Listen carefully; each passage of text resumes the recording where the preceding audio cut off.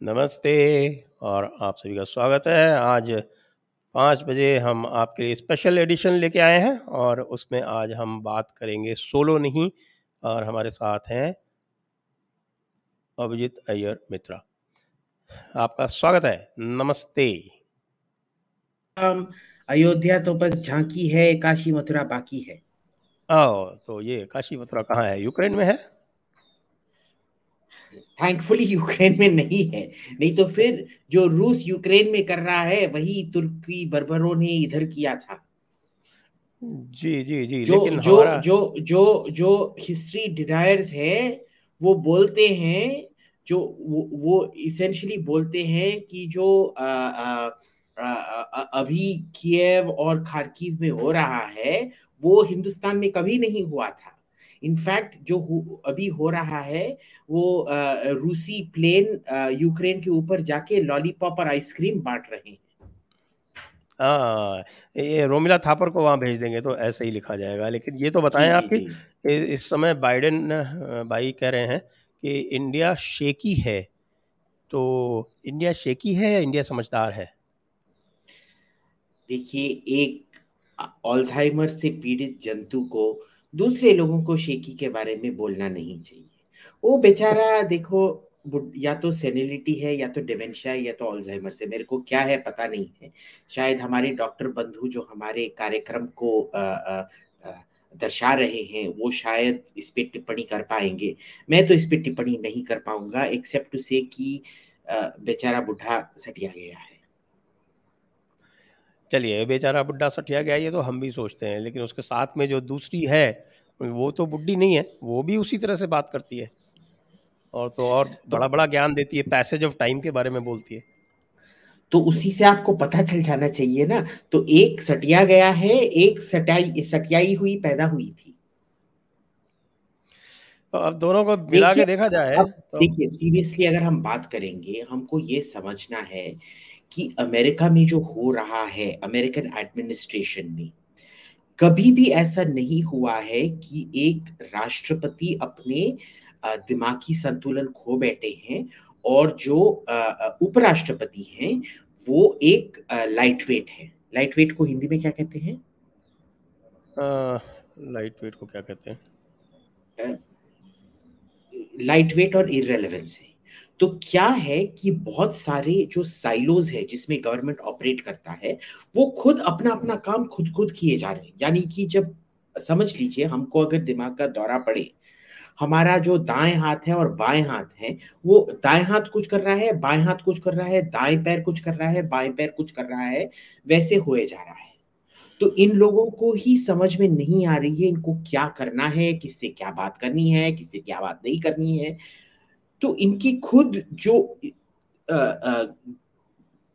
Governmental confusion में जो इनको फंसे हैं उससे इनको इनके नजरिए से, यानी कि बाइडन, अमेरिकन गवर्नमेंट नहीं, बाइडन या कमला हैरिस के नजरिए से लग रहा है कि हिंदुस्तान शेकी है।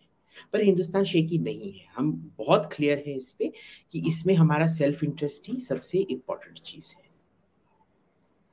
जी, तो यदि आपसे ये पूछा जाए कि ये जो युद्ध हो रहा है इसके लिए जिम्मेदारी किस पे आनी चाहिए, अगर आपको दोनों में से एक को पूछा जाए कि क्या ये यूएस इसके लिए रिस्पॉन्सिबल है या रशिया इसके लिए रिस्पॉन्सिबल है, तो देखिए, आपका क्या उत्तर होगा? अगर आपने मेरे को चाटा मारा तो जिम्मेदारी तो आपकी ही है।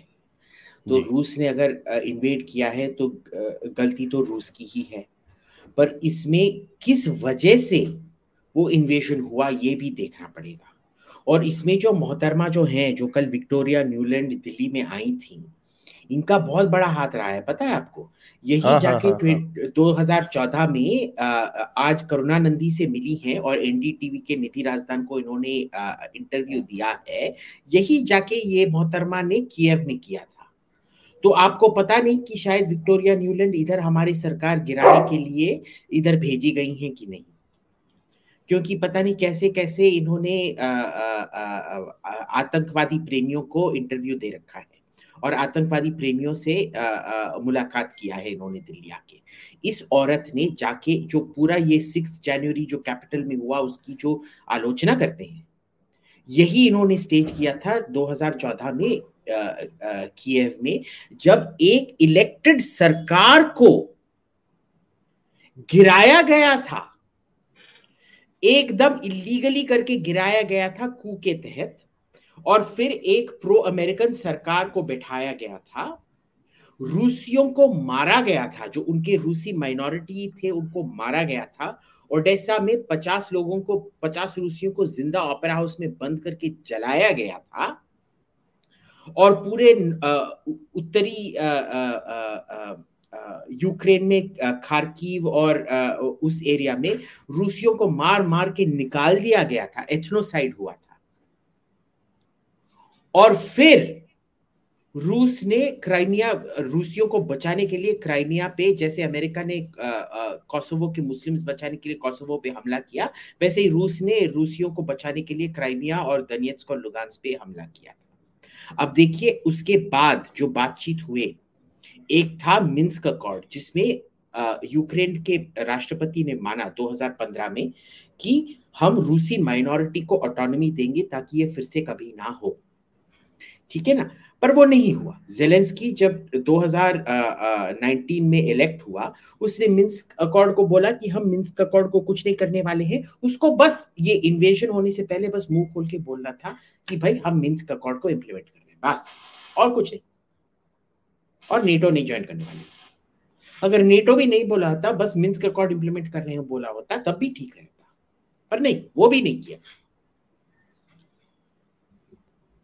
तो अब जो जिस और तरह से चल रहा देखिए है, 2014 से लेके अब तक 14,000 लोग मारे गए हैं यूक्रेन में, सब के सब रूसियां। तो जब खुद के लोग मारे जा रहे हैं, रूस क्या बैठ के ये ताली बजाएगा क्या? जी जी जी, तो मैं ये जानना चाहता हूँ आपसे कि ये जो इस समय जो चल रहा है, तो ये किस तरफ जाएगा?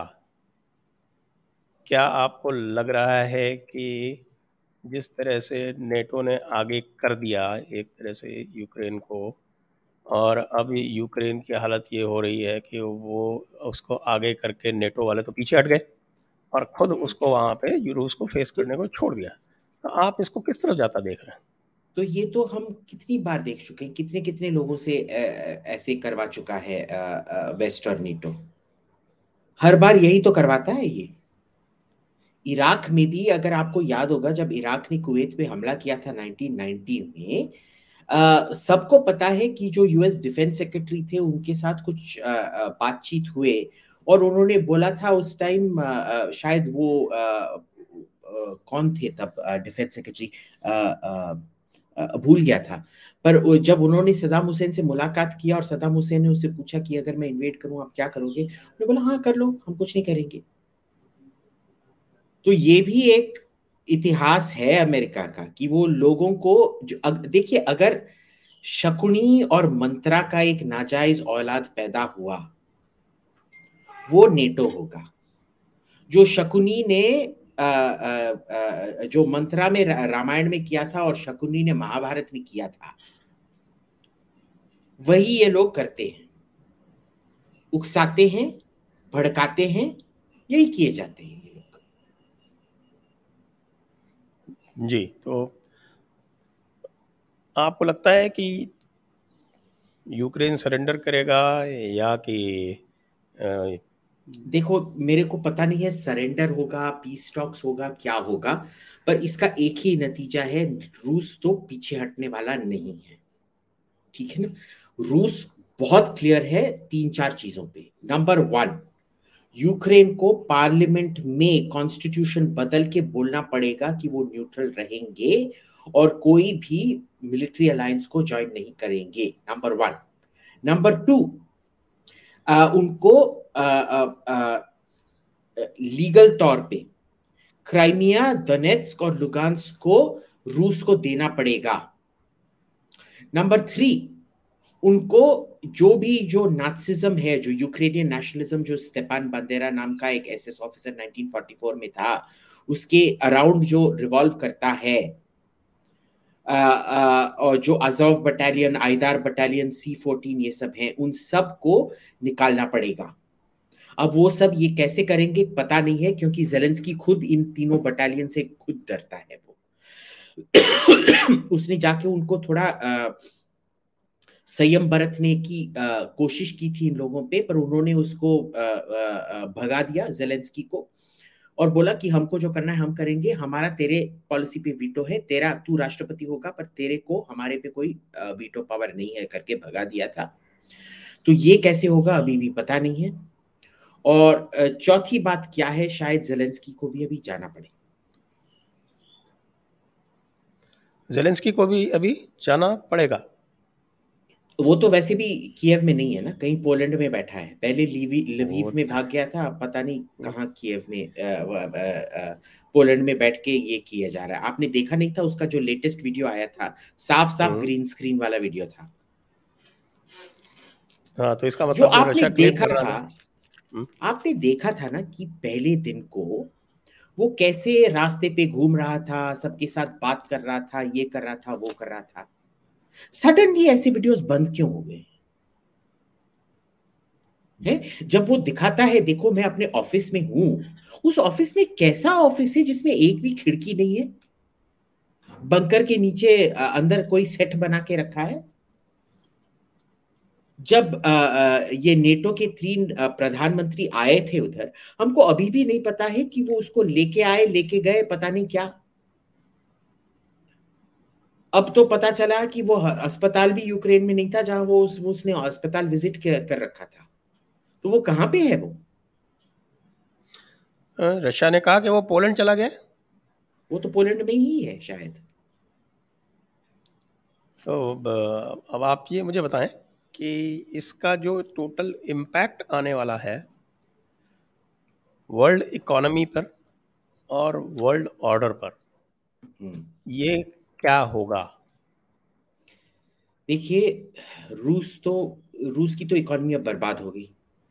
वो अब शायद यूरोप के सबसे गरीब देश बन गया है ओवरनाइट। 2 हफ्ते के अंदर अंदर यूरोप का सबसे गरीब देश बन गया है। हिंदुस्तान पे क्या असर पड़ेगा कि पेट्रोल प्राइस बहुत ज्यादा है, अभी ज्यादा बढ़ने वाले हैं। थोड़े देर के लिए कम हो गए थे, अब फिर से बढ़ने शुरू हो गए हैं।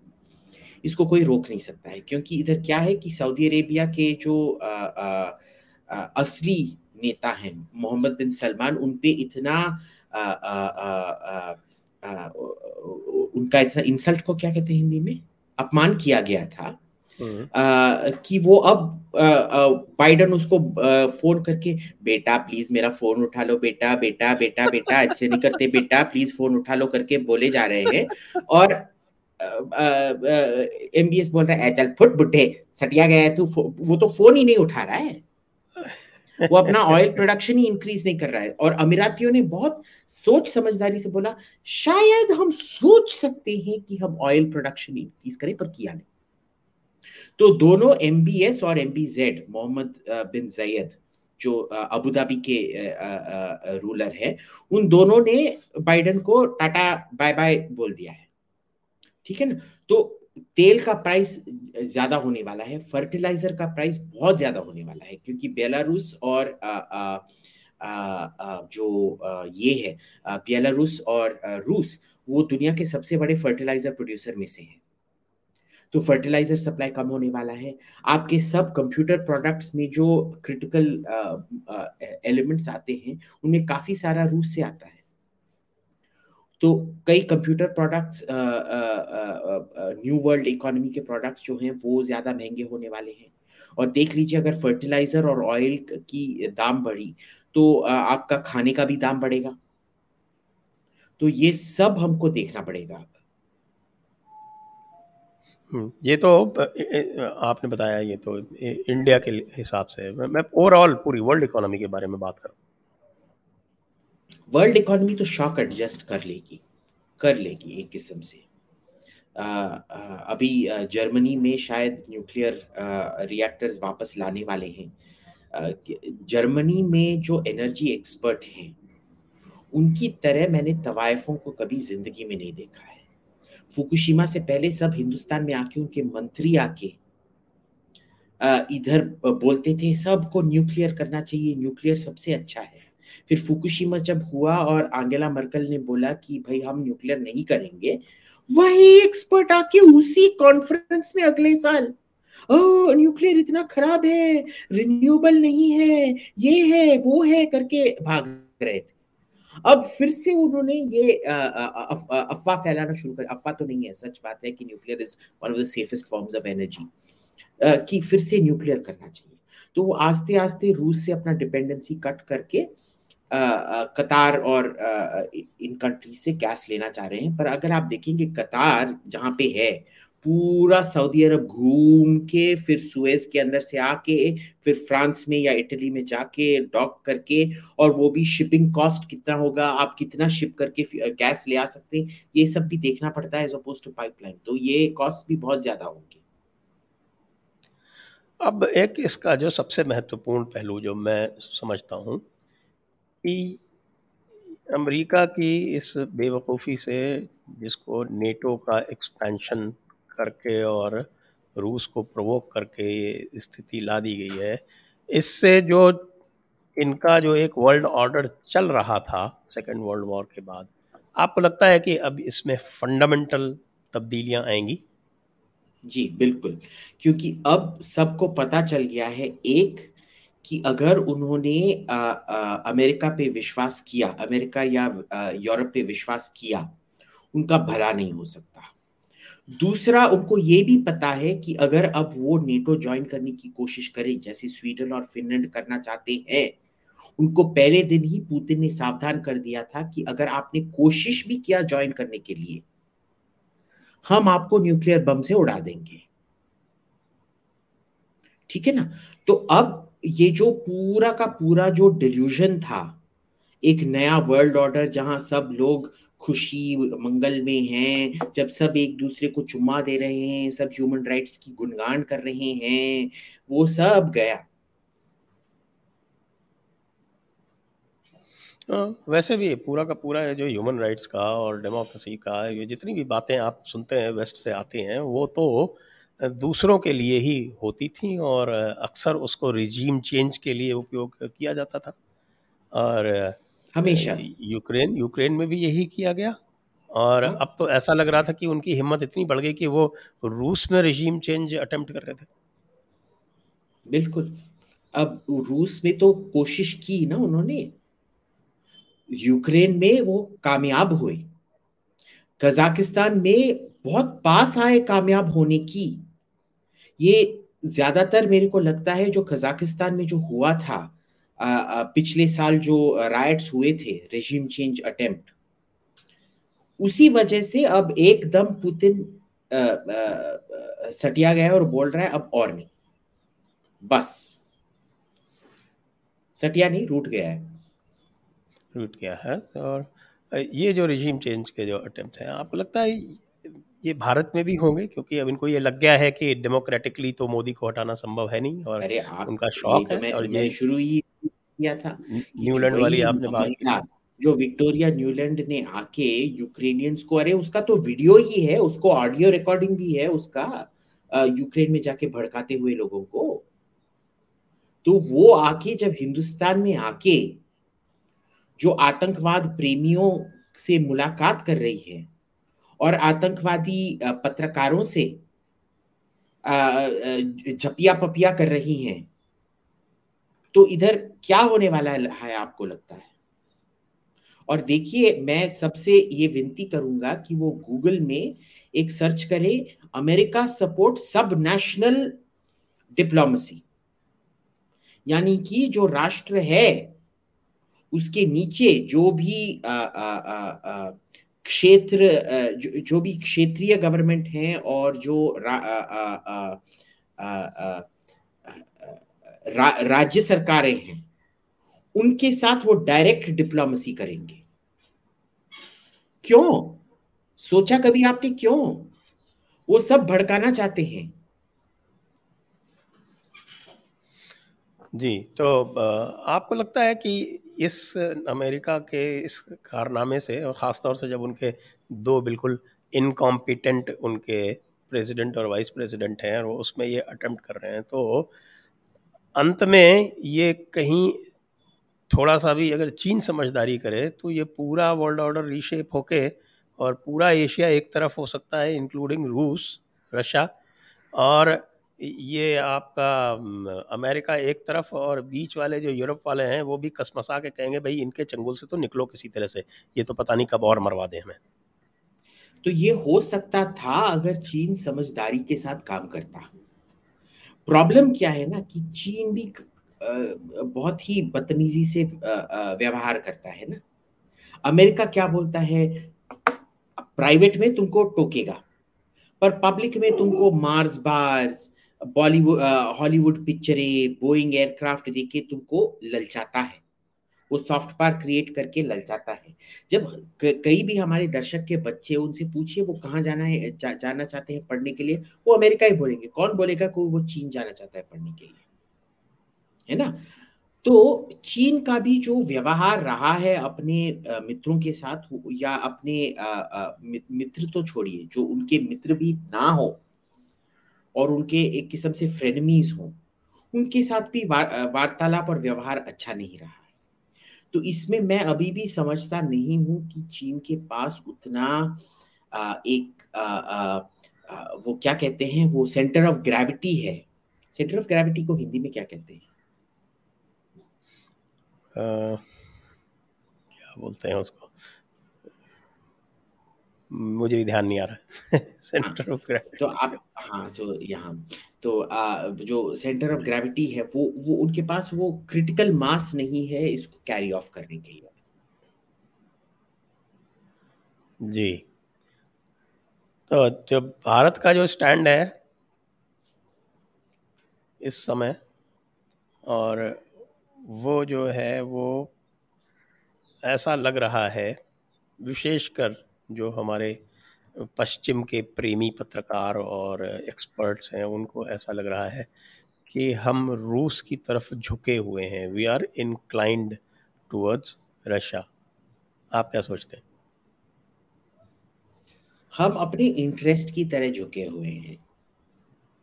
इनको लगता है कि जो इनके कहावे पे झुकते नहीं है वो दूसरे, you are either with me और यू आर अगेंस्ट मी। ये जॉर्ज बुश ने बोला था, याद है ना आपको। हम्म।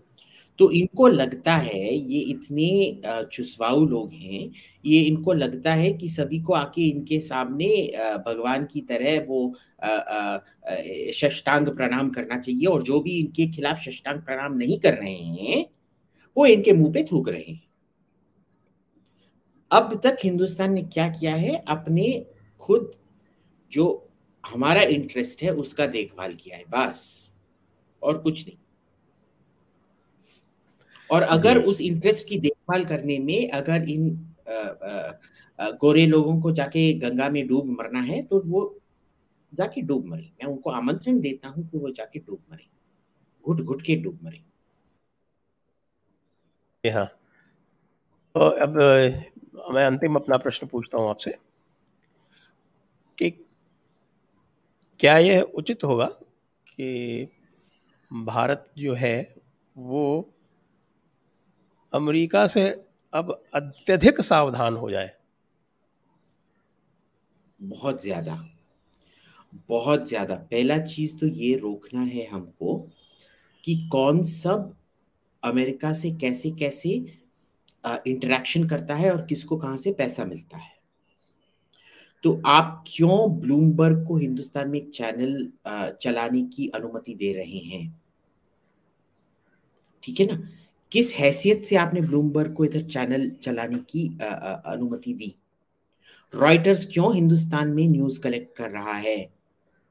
ये आपको पता है, जो गार्डियन की जो चुड़ैल है इधर दिल्ली में, वो जाके सबको धमकी देती है, पता है आपको? सबको धमकी देती है कि अगर मेरा वीजा कैंसिल कर दिया, इस सरकार को मैं पलटा दूंगी। सबको पता है। वो उसने पब्लिक में, फॉरेन कॉरेस्पॉन्डेंट्स क्लब में, कई सारे पार्टियों दिल्ली में मेरे सामने बोल के रखा है, अगर मेरा वीजा एक्सटेंशन नहीं मिला मैं सरकार गिरा दूंगी। मेरे पास इनके खिलाफ बहुत सारी चीजें हैं लिखने के लिए, खुलेआम बोलती है। और जो MEA में जो बैठा है चाटुकार, उसको अपने बच्चे को इंग्लैंड या अमेरिका में एडमिशन करवाना है, इसीलिए एकदम चुपचाप बैठ के बोलता है कि I am generally against giving, getting rid of foreign journalists.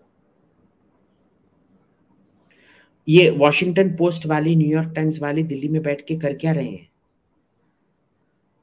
वो किन किन के साथ जाके बात करते हैं, ये भी देख लो ना। बस बात कर रही हैं या भड़का रहे हैं? विक्टोरिया न्यूलैंड आके किस किस से मिली थी, क्यों मिली थी ऐसे? आप जरा बताएं, आपके पास लिस्ट है क्या? यूट्यूब और ट्विटर आप देख लीजिए, वो हर साल कोई लीडरशिप के नाम पे चुन चुन के इधर ले जाते हैं, उधर अमेरिका में यंग लीडर्स को। कौन है ये? आप उनका ये सामाजिक दृष्टिकोण भी देख लीजिए, कौन से वामपंथी हैं या राइट विंग है। ये सब बहुत हो रहा है। सरकार भी बैठ के बंदर की तरह पता नहीं क्या किए जा रहा है। और आपके तो बहुत अच्छे गहरे जो दोस्त हैं आपके IFS में, वो तो आपने कई बार बोल चुके हैं आप मेरे से कि वो आपके भाई की तरह है ना। तो वो जो उन जैसे बंदरों मैंने कभी कहीं पे नहीं देखा है। खुद अपने पैसा बनाने में और अपने बच्चों की पढ़ाई परवरिश में, और रिटायरमेंट के बाद कोई फॉरेन बोर्ड में बैठ के कोई यूनिवर्सिटी का फेलोशिप या थिंक टैंक का फेलोशिप के लिए जाके सबको वीजा, जो भी हिंदुस्तान के बारे में बकना है बको, तुमको वीजा हम देते रहेंगे करके बैठे दे रहते हैं। अब क्या करोगे आप? कहां से शुरुआत करेंगे? जी, तो अब बस हम यही आशा कर सकते हैं कि थोड़े और समझदारी आए हमारे लोगों में, और ये जो भी इन्होंने किया है यूक्रेन में और जो इन्होंने रूस के साथ करने का प्रयास किया है, उससे ये कुछ सीखें। मैं आपको धन्यवाद देता हूं अभिजीत जी, और मैं सभी दर्शकों को धन्यवाद देता हूं। जय Hind, Vande Mataram. Vande Mataram. Press the bell icon on YouTube and don't miss another update.